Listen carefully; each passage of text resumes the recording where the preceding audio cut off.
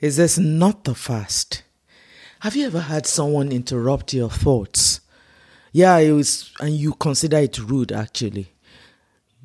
There you are thinking about your life, maybe some rolling around something that is very pertinent to the occasion or to that moment, and yet this strange thought interrupts your thought, answers questions, or poses another question. We're going to be looking at, is this not the fast?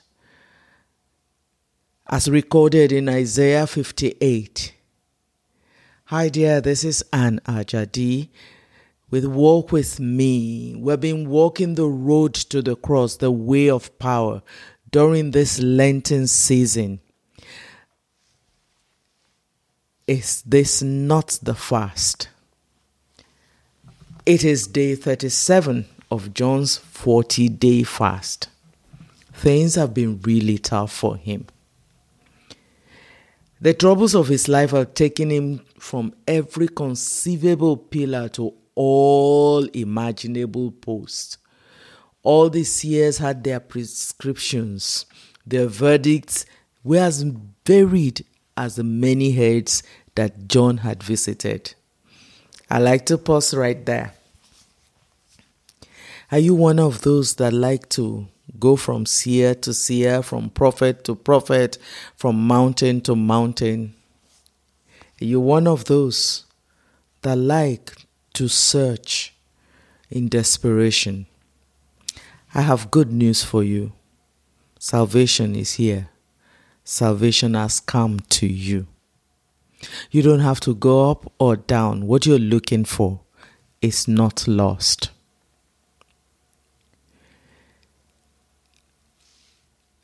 In the case of John, the more people, the more prophets he visited, the more variants of his problems he received, and the more confused he became. He was actually beginning to get frustrated when he took advice to try one more prophet. He was kind of skeptical. But he needed a miracle. God had to say something. Or everything he had and stood for was about to crumble, and he could not afford that. I will stop right there again. The truth is, for every false prophet or every near prophet, there is always a true one. The devil will not give you a counterfeit if there was no true one, if there was nothing he was copying. The prophet that John chose to go to this time was a sage. He had deep insight. He had stories that spanned many decades. So John was kind of relaxed. This octogenarian seemed to know what was amiss. His prescription to John was that he go on a 40-day fast and ask for only one thing. God, show me what you want me to see. That angle rattled John, but somewhere in his heart, he knew that this was genuine. He knew that if he followed through, he would find the answer. The only thing that seemed like a mountain right now before him was that he had never gone on a fast before. Not any fast, let alone a 40-day fast. What will he do? But he was in need. And he had never fasted. And now he was being asked to fast. How did he get this problem? How? What happened? It's a very long story. But long story short, it's at the point that we meet John. It's as good as between the devil and the deep blue sea. And the option of a 40-day fast remained the only window for him. He had already lost too many things in the last couple of years. The first 3 days of the fast, he believed he saw hell.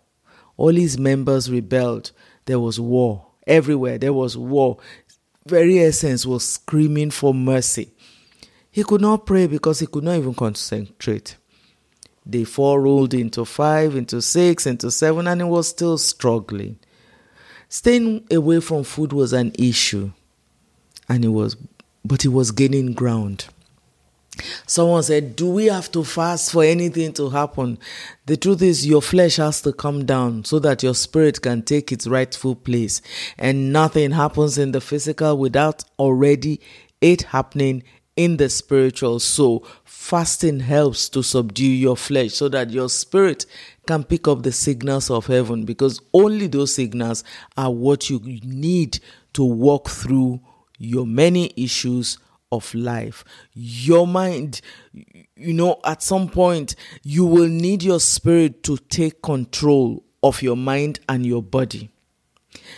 At some point, if you embark on a fast, especially the long ones, at first it will look like you're going to die, but after some time, your body takes, kicks in, the spirit kicks in and supplies you strength. You find out that you are not as weak as you think that you are, and you feel light and you're able to go on.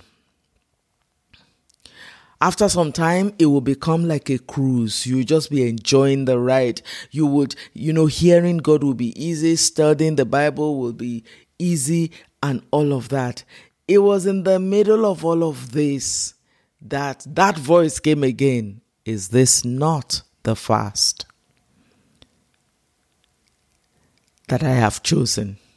To loose the chains of injustice, untie the cords of the yoke, to set the oppressed free and break every yoke. Is this not to share your food with the hungry and to provide the poor wanderer with shelter?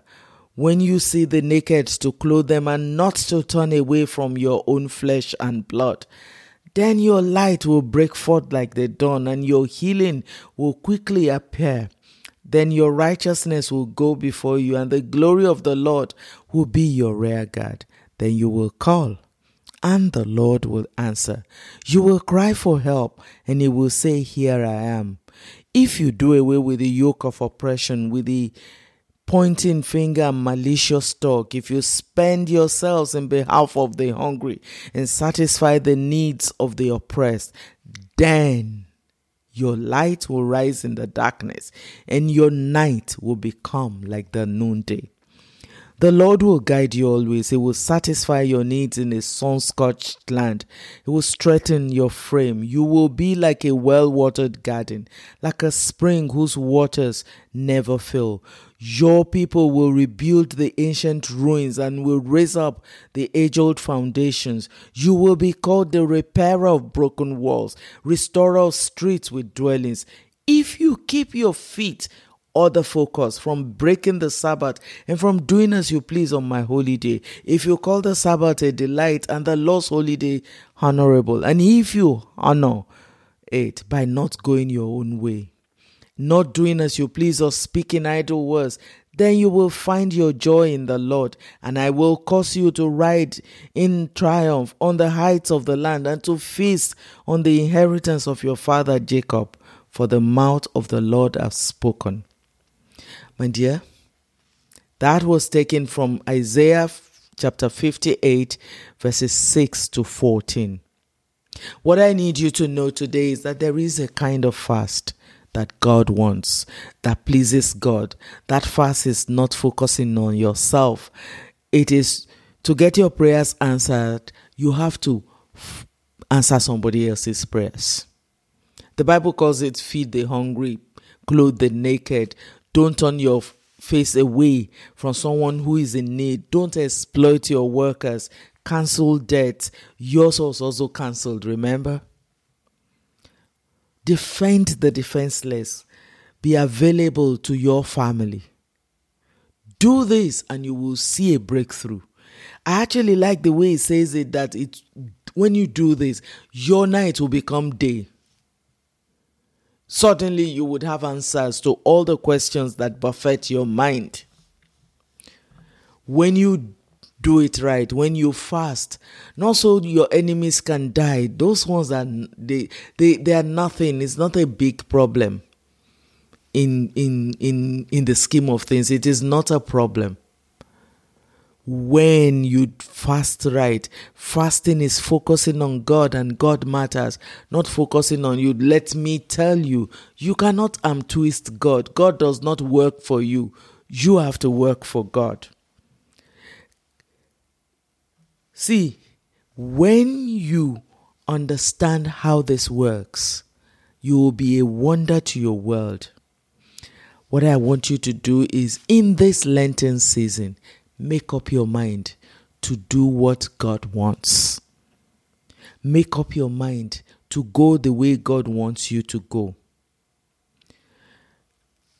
Then you'll be assured of God's answer. Then you will know the power of staying with God.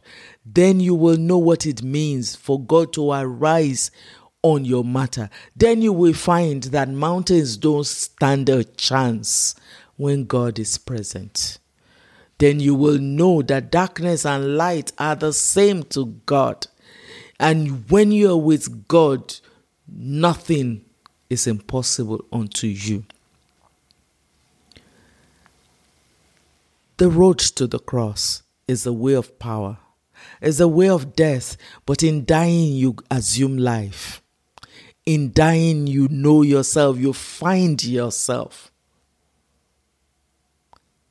As we spend another day looking through the Word of God and praying and asking questions and asking Him to show us how He wants us to go. My dear friend, don't waste this season. The reason is God really wants to talk to you. God really wants to fellowship with you.